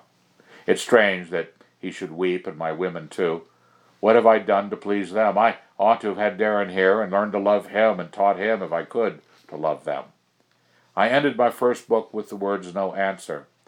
I know now, Lord, why you utter no answer. You are yourself the answer. Before your face questions die away. What other answer would suffice? Only words, to be led out to battle against other words. Long did I hate you. Long did I fear you.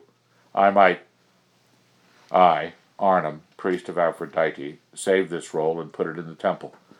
From the markings after the word might, we think the queen's head must have fallen forward on them as she died, and we cannot read them. This book was all written by Queen Orual of Glome, who was the most wise, just, valiant, fortunate, and merciful of all the princes known in our parts of the world. If any stranger who intends the journey to Greece finds this book, let him take it to Greece with him, for that is what she seems mostly to have desired. The priest who comes after me has it in charge to give up the book to any stranger who will take an oath to bring it into Greece. The end. Okay. That wrapped things up, I would say. What you were suspecting? Well, probably her sin was probably... Though she gets a little, even her repentance gets a little complicated when she tries to do self-improvement, become a better philosopher, about, and then still treats her slaves mean. A little factoid, the great king, we know the great king was probably the reference to the king of Persia. They've already quoted Aristotle's Metaphysics earlier in the book, so we know Metaphysics were written in 335, and the great king of Persia, Darius III, was defeated in 331. So the book has to occur between those 4 years.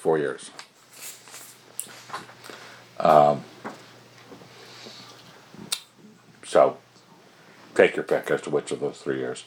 BC, right? BC, yeah. What?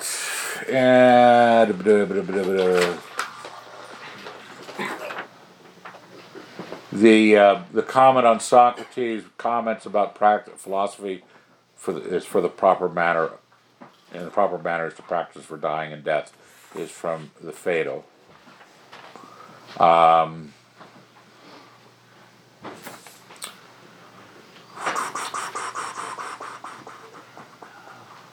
Okay. I'm not thinking of maybe everything that was mentioned factoid-wise, but a few words that maybe, would you say her Doug's hanging, those are her breasts. She's older. Yeah, old woman, sort of worn out. Staked like a cockchafer, she was going to do to Ansit when she was really mad at her, was going to torture her and impale her. It's like for us in the United States, it's probably like cicada, where we used to catch them back east and tie strings to them and fly them.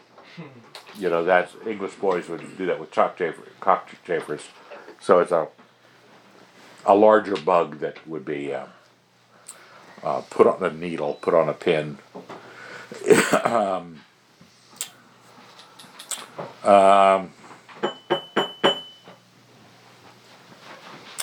Okay. What?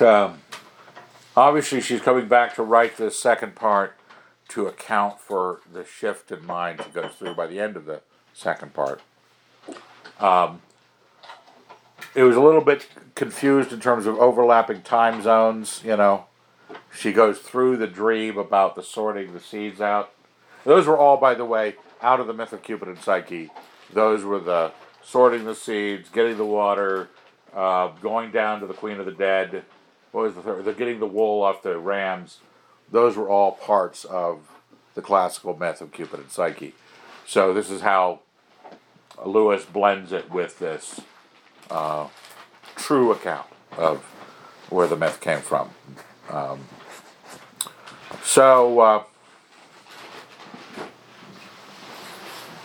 Anybody want to sum anything up or point to anything that's problematic or that intrigued you at all? I really liked the quote, "Memory once whipped will play the tyrant." That's a good one. Yeah.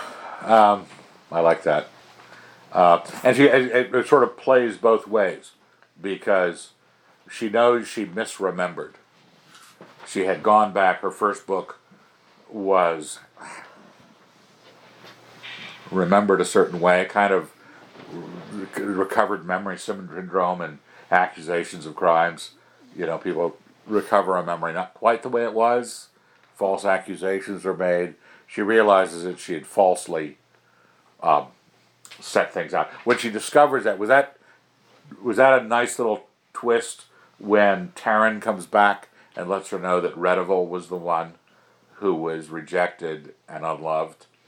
And it almost doesn't quite grab it, but there it is in front of her. And she had deserted Redival. What did you think of the quite long scene with talking with Ansett and Ansett's testimony about her love for her husband, what that meant? That it meant in terms of, I'm not here to be changing what he's doing with his life. He's got to be a man and a soldier, and he's serving glory and all the rest of the advancements. It was a pretty remarkable, because at the end when she goes, well, you must have never really loved. Yeah. You don't understand what I'm talking about. And she comes to how does she describe that love?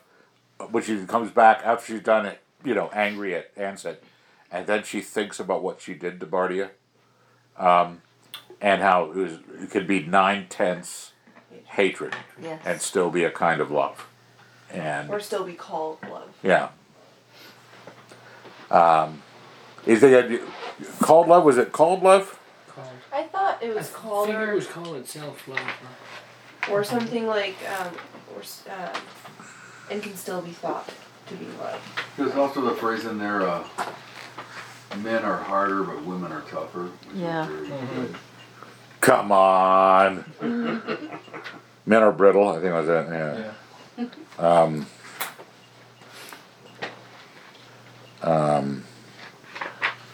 And still call it self-love.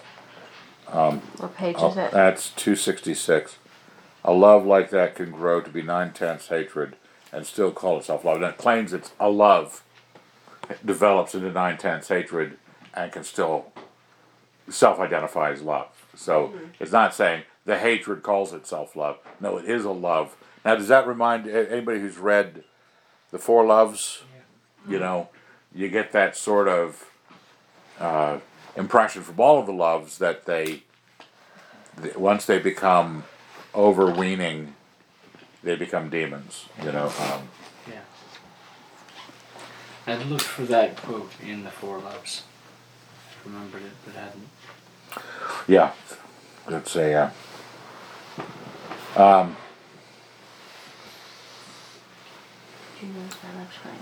So okay, what else we got here? Trays and sometimes Okay, we got that quick turnaround when Ansett realizes that Orual loved Bardia, which would have worked only because he was dead. Both understood each other. They were the two, what was it called? Castaways on the unbardiad life. Yeah. They were the only two people who spoke this language, and then they're sobbing, hanging on to each other, and then they pull back again into absolute anger and hatred, and then she has that great illustration of being in a battle and having your cloak wrap up your sword, and you have to And laughing Yeah. before you kill the guy. That was slightly disturbing. That was, yeah. But does it? We asked earlier in the book, does Lewis write women well? Is this tracking? Because the women are playing the front part of the story. The guys all sort of are supporting characters. So Psyche and Ansett and Redival and does it still make sense? Being an expert in the field of women, Yeah. what they are like, I would agree. Okay, how about the real experts, the women themselves? I would think so. I mean, there's the silly women Bada and Credible, primarily, that seem like kind of perfect caricatures of what you consider to be a silly woman. But then someone like Ansett or even Orwell are so unique. It's like Orwell probably more so that you can imagine meeting a woman like that. Sort of hard and bitter, and it just shows. But you sort of... But is intelligent. Ansett is probably the strangest in a way because of the way that she thinks about Bardia, her husband. But I don't She's think not it's, pretty, and so she and Orwell have that in common. Well, she was pretty. The thing was, Ansett was, she was married. It Okay. was a love match, and she didn't have to worry about hiring ugly maids. But when Orwell finally meets her, she's not as pretty as she thought, and now she's become sort of older, beautiful. Yeah. Oh, I did not pick up on that. But you saw with Ansett's sort of like normal woman, with her husband run through the ringer by her husband's boss, and he's dead now, and Orwell makes that comment. I thought that he probably came home to a bitter hearth a few times when he had stayed at the palace too long. So even Ansett wasn't behaving Okay. as she should have, probably any number of I guess times. my question to the question, does Lewis write Whitman well? What are the primary characteristics that he represents in women that aren't immediately transferable to men? So a lot of the questions that Orwell's dealing with are sort of applies to mankind generally. What about her and her character and the other females that gets brought up that is unique to women?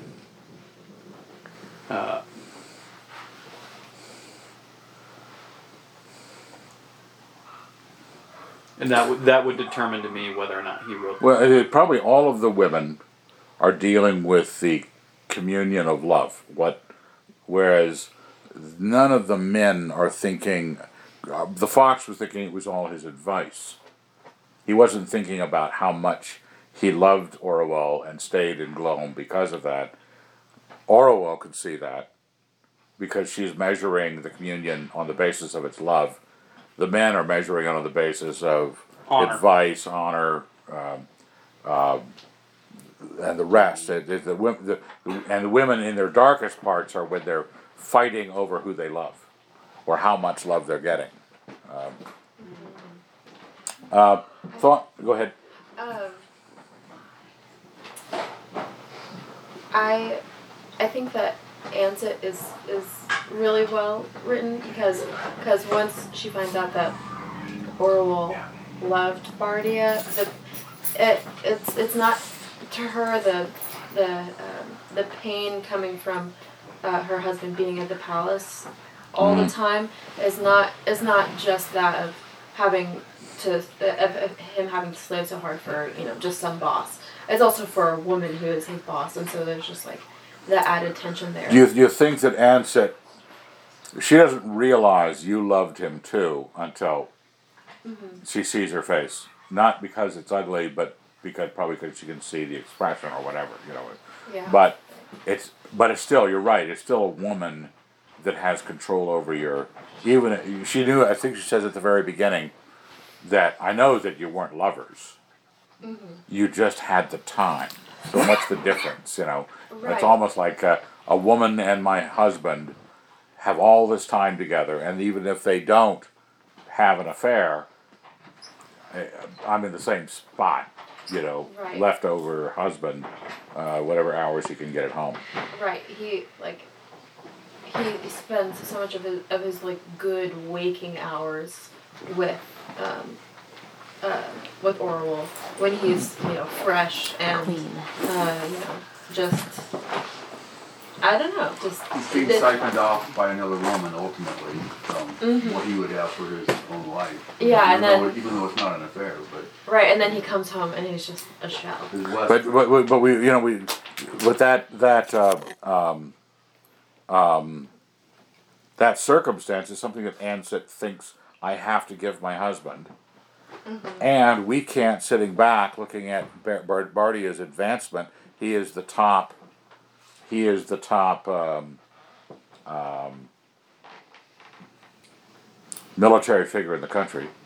He has succeeded, but it has this price. Other than the fact she was keeping him in the pillar room with extended conversations when she didn't need to, just so that she could hear his voice. So there's just that slight distinction between Bardia not knowing that he is being tossed back and forth between two women who love him.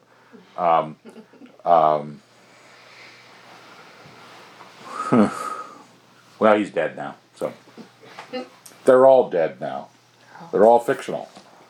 How about Orwell's conclusion after all that went down, and she realizes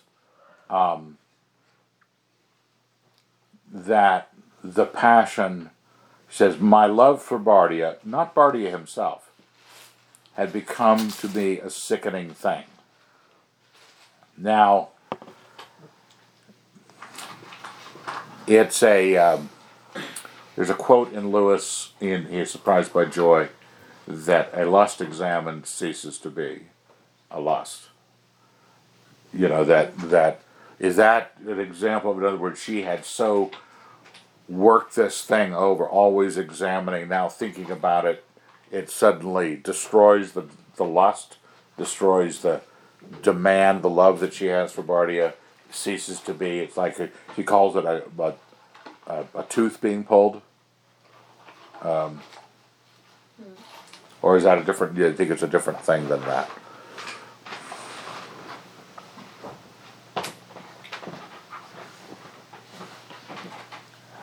Good. That was a good description. Where she was just a Thought so gap. too, yeah. She Yeah, didn't gap. have any more teeth, and the last one was pulled. All she was a gap now. Yeah, something like that. I like that too. I thought it was, yeah, it matched what you were talking about, but I don't get it. Personally. What page was that on? Evan? That was 267. I was just thinking that since Lewis had measured another place in Surprised by Joy, had mentioned that a lust examined ceases to be, because it attends to itself. It's not felt anymore. It attends to its measure and its explanation and its parts, and it ruins any desire. Is to examine the desire. So I didn't know if you would think that this was an example when she had just covered the craving for Bardia was ended. Why did it go? Why did it? No one will believe this who has not lived long and looked hard, so that he knows how suddenly a passion, which has for years been wrapped around the whole heart, will dry up and wither. Perhaps it's age, but I think it had become a sickening thing. So it may be a different thing that Lewis is measuring. I just thought it might be. I do think that it's probably the same thing. The thing that Yeah. became sickening to her was her own affection, not Bardia, though, right? Right, my love for Right. Bardia is Right. not Bardia himself. Is it because But that was she's figuring out that her love wasn't worth anything, and now it sickens her? Or that it was destructive. Because, Or like- I mean, she just got blamed for killing him, basically. Or like maybe she's like suddenly realizing she's slowly realizing that she's more like Ungit than she wishes to be, and she's realizing, oh, I was devouring him the whole time, and like that's kind of what is the tipping point for her that turns her love. Do you think that as we go in that next section is the Ungit reveal in herself? At the rite, the birthright, the new year, whatever it is, and she's got to go sit in the temple and think about these things, look at the faceless idol, and she describes in a lot of detail. There are kind of two fronts to it. One is the disgusting nature of this. This is filled with sex, blood, sweat, fat, just that even the laziest slut would clean her house if it smelled like this. I mean, but it's that's been the holiness thing about Ungit from the beginning. This was the holiness, was the smell.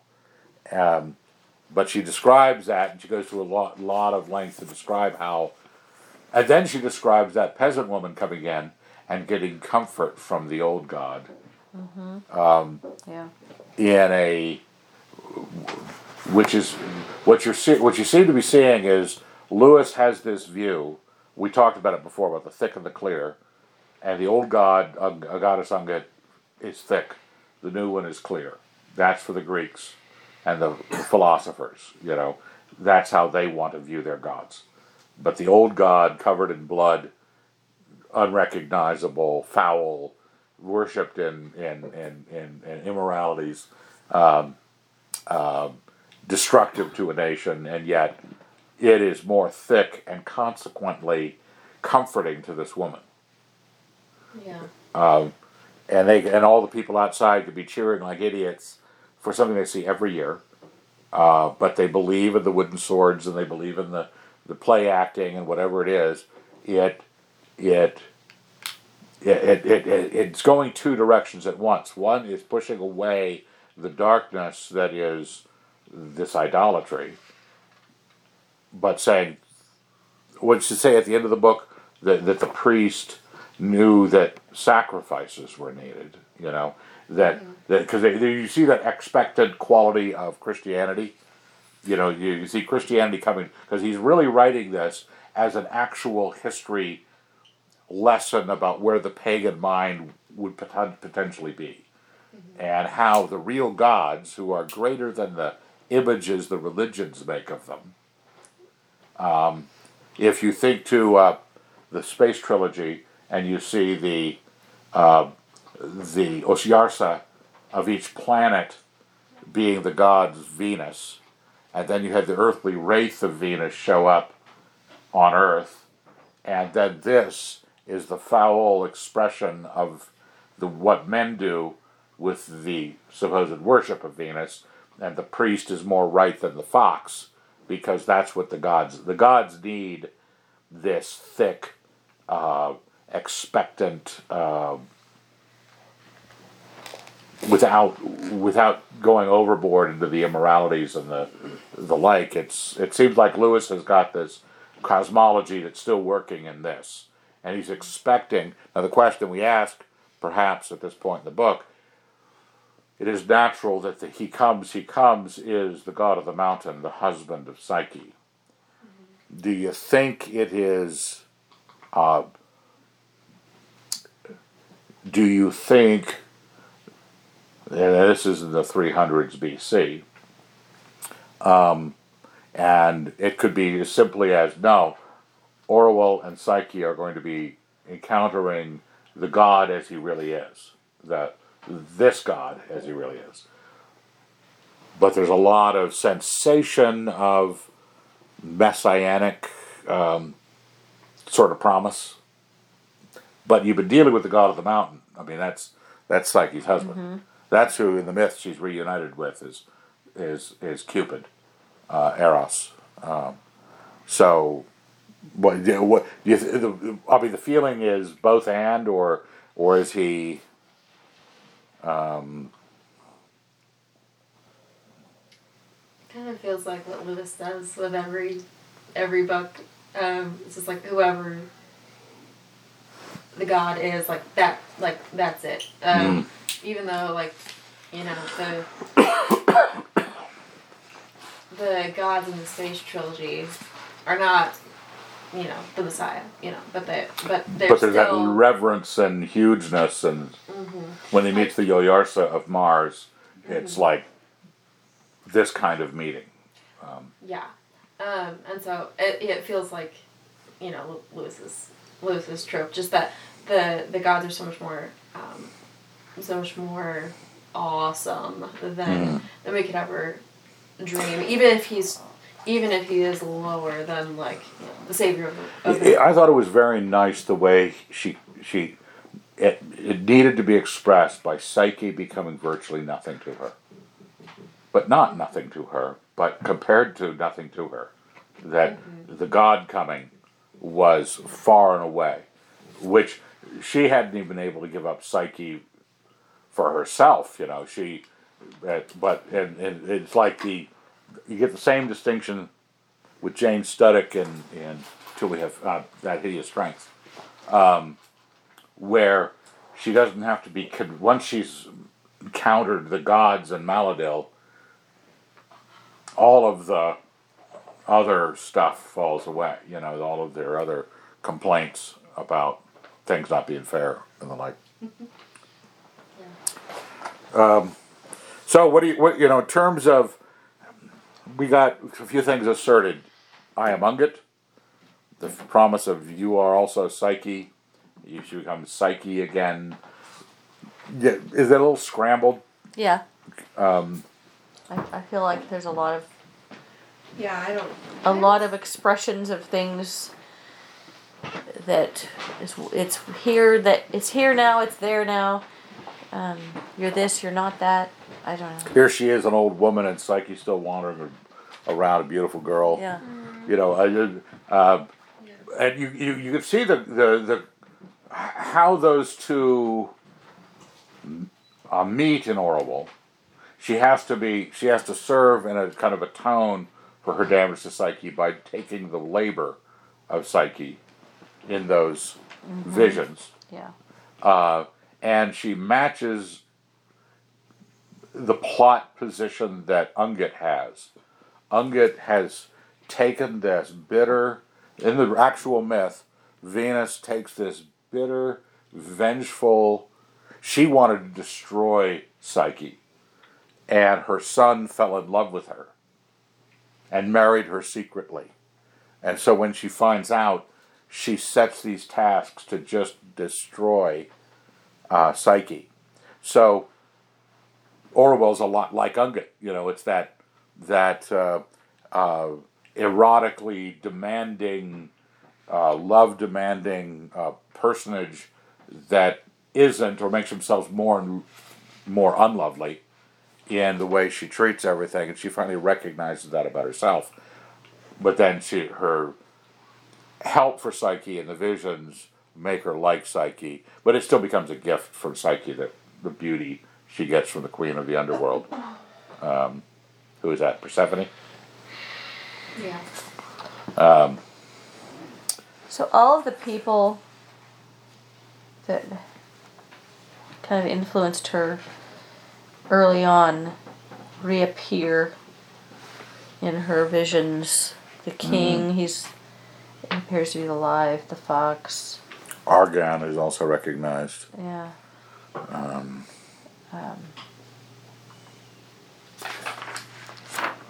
But then she knows they're not really there, because he's dead already.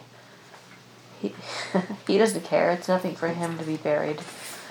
He's dead already. So weirdnesses. I was probably the least entertained by the vision of her dad digging down through the floor of the pillar room twice.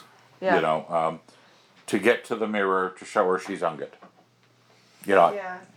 Unless you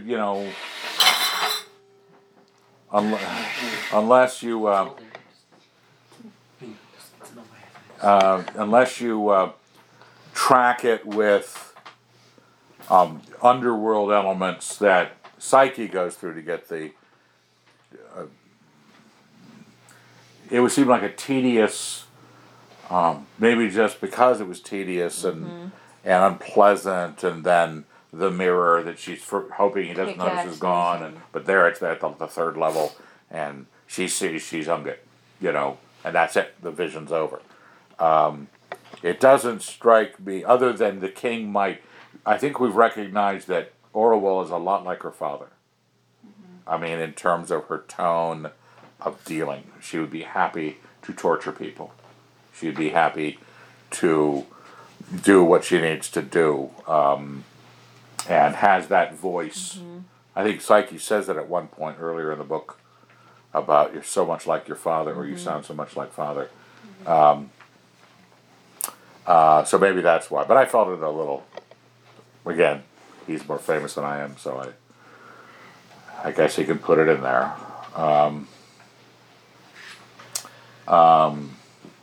Die before you die. How about that? The die before you die. Now, if you jump to the end, what is the death Orual goes through before she dies? I mean, She has to die to her ungoodness. yeah, I mean, and she's already complained about how the gods only love the beautiful people. The beautiful souls or beautiful bodies or whatever it is, people love the beautiful. And she thinks it's just a destiny, you're born that way, those rat bastards, And it's really, she made herself this ugly. Or maybe not physically, but she made herself this kind of person. So her recognition, as soon as she's done and the judge says, stop, are you answered? Yes. I know what my poisonous rant has been, and I don't know if it's one of the most entertaining spots in the book for me because she is so flagrant. This girl is mine. This is I'd rather see her torn to shreds than be happy some other way than with me. I mean, the honesty there is killing what Orual thinks of herself.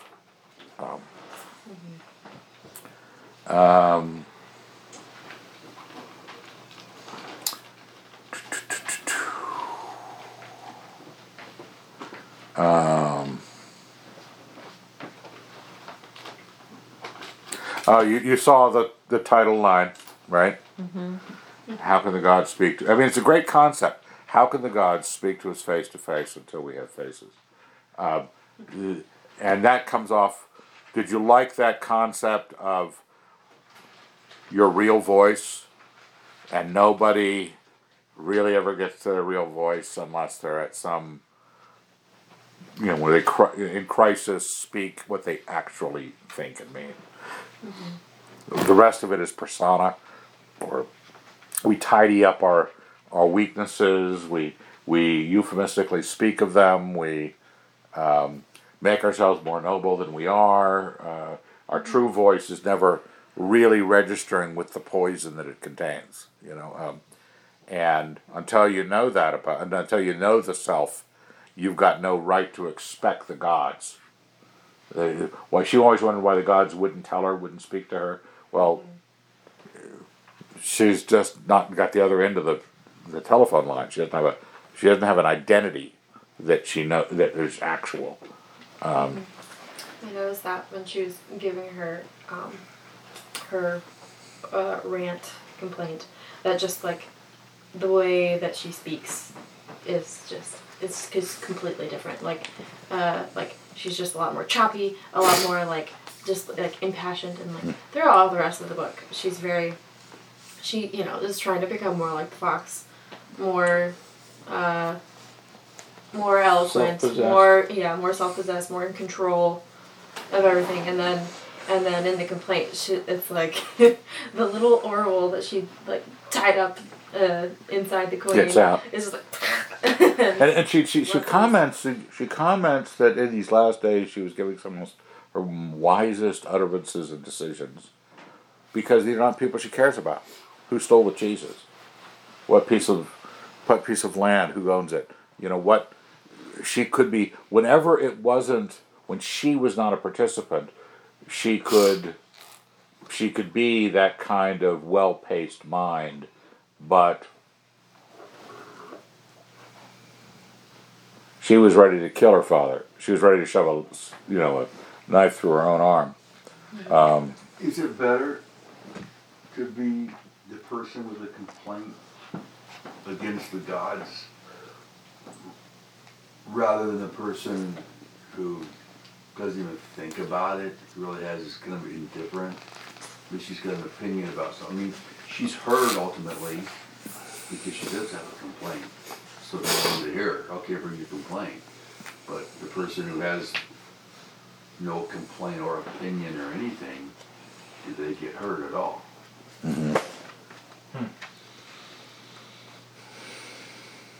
Well, I think there's that one other commonality towards the end, 37, second to last page. Each breath I drew let into me a new terror, joy, overpowering sweetness. I was pierced through and through with the arrows of it. I was being unmade. I was no one. Now, that is directly Jane in That Hideous Strength, when she gets to a certain place and says, I was unmade. When she deals with Ransom in some sort of direct way, she gets unmade by the dealing because she has never seen that kind of height before, And so I think that Lewis has this tracking through the discovery of position, discovery of what your dignity is, his willingness to have foul religion be more correctly religious than clear religion, or picks up an aspect clear religion needs, but these are all things that sort of float through Lewis in various other books, and it'd be interesting to try to place some of his. He has the gods show up in Narnia. He has the gods show up in the Space Trilogy. Here, the gods show up, and they really are gods. They're not. Oh, angels mistaken for gods. No, they really are gods, and so it's a very interesting common thread. He wants people to. I keep bringing it up, that passage in Perelandra where he says that it would be nice if we could speak of the gods with a degree of reverence without offending God. But we are. It's a little past 9:30. You're more than welcome to go away. You're more than welcome to light up an adult smoking thing. Have another. What are those called? Rice Krispie treats.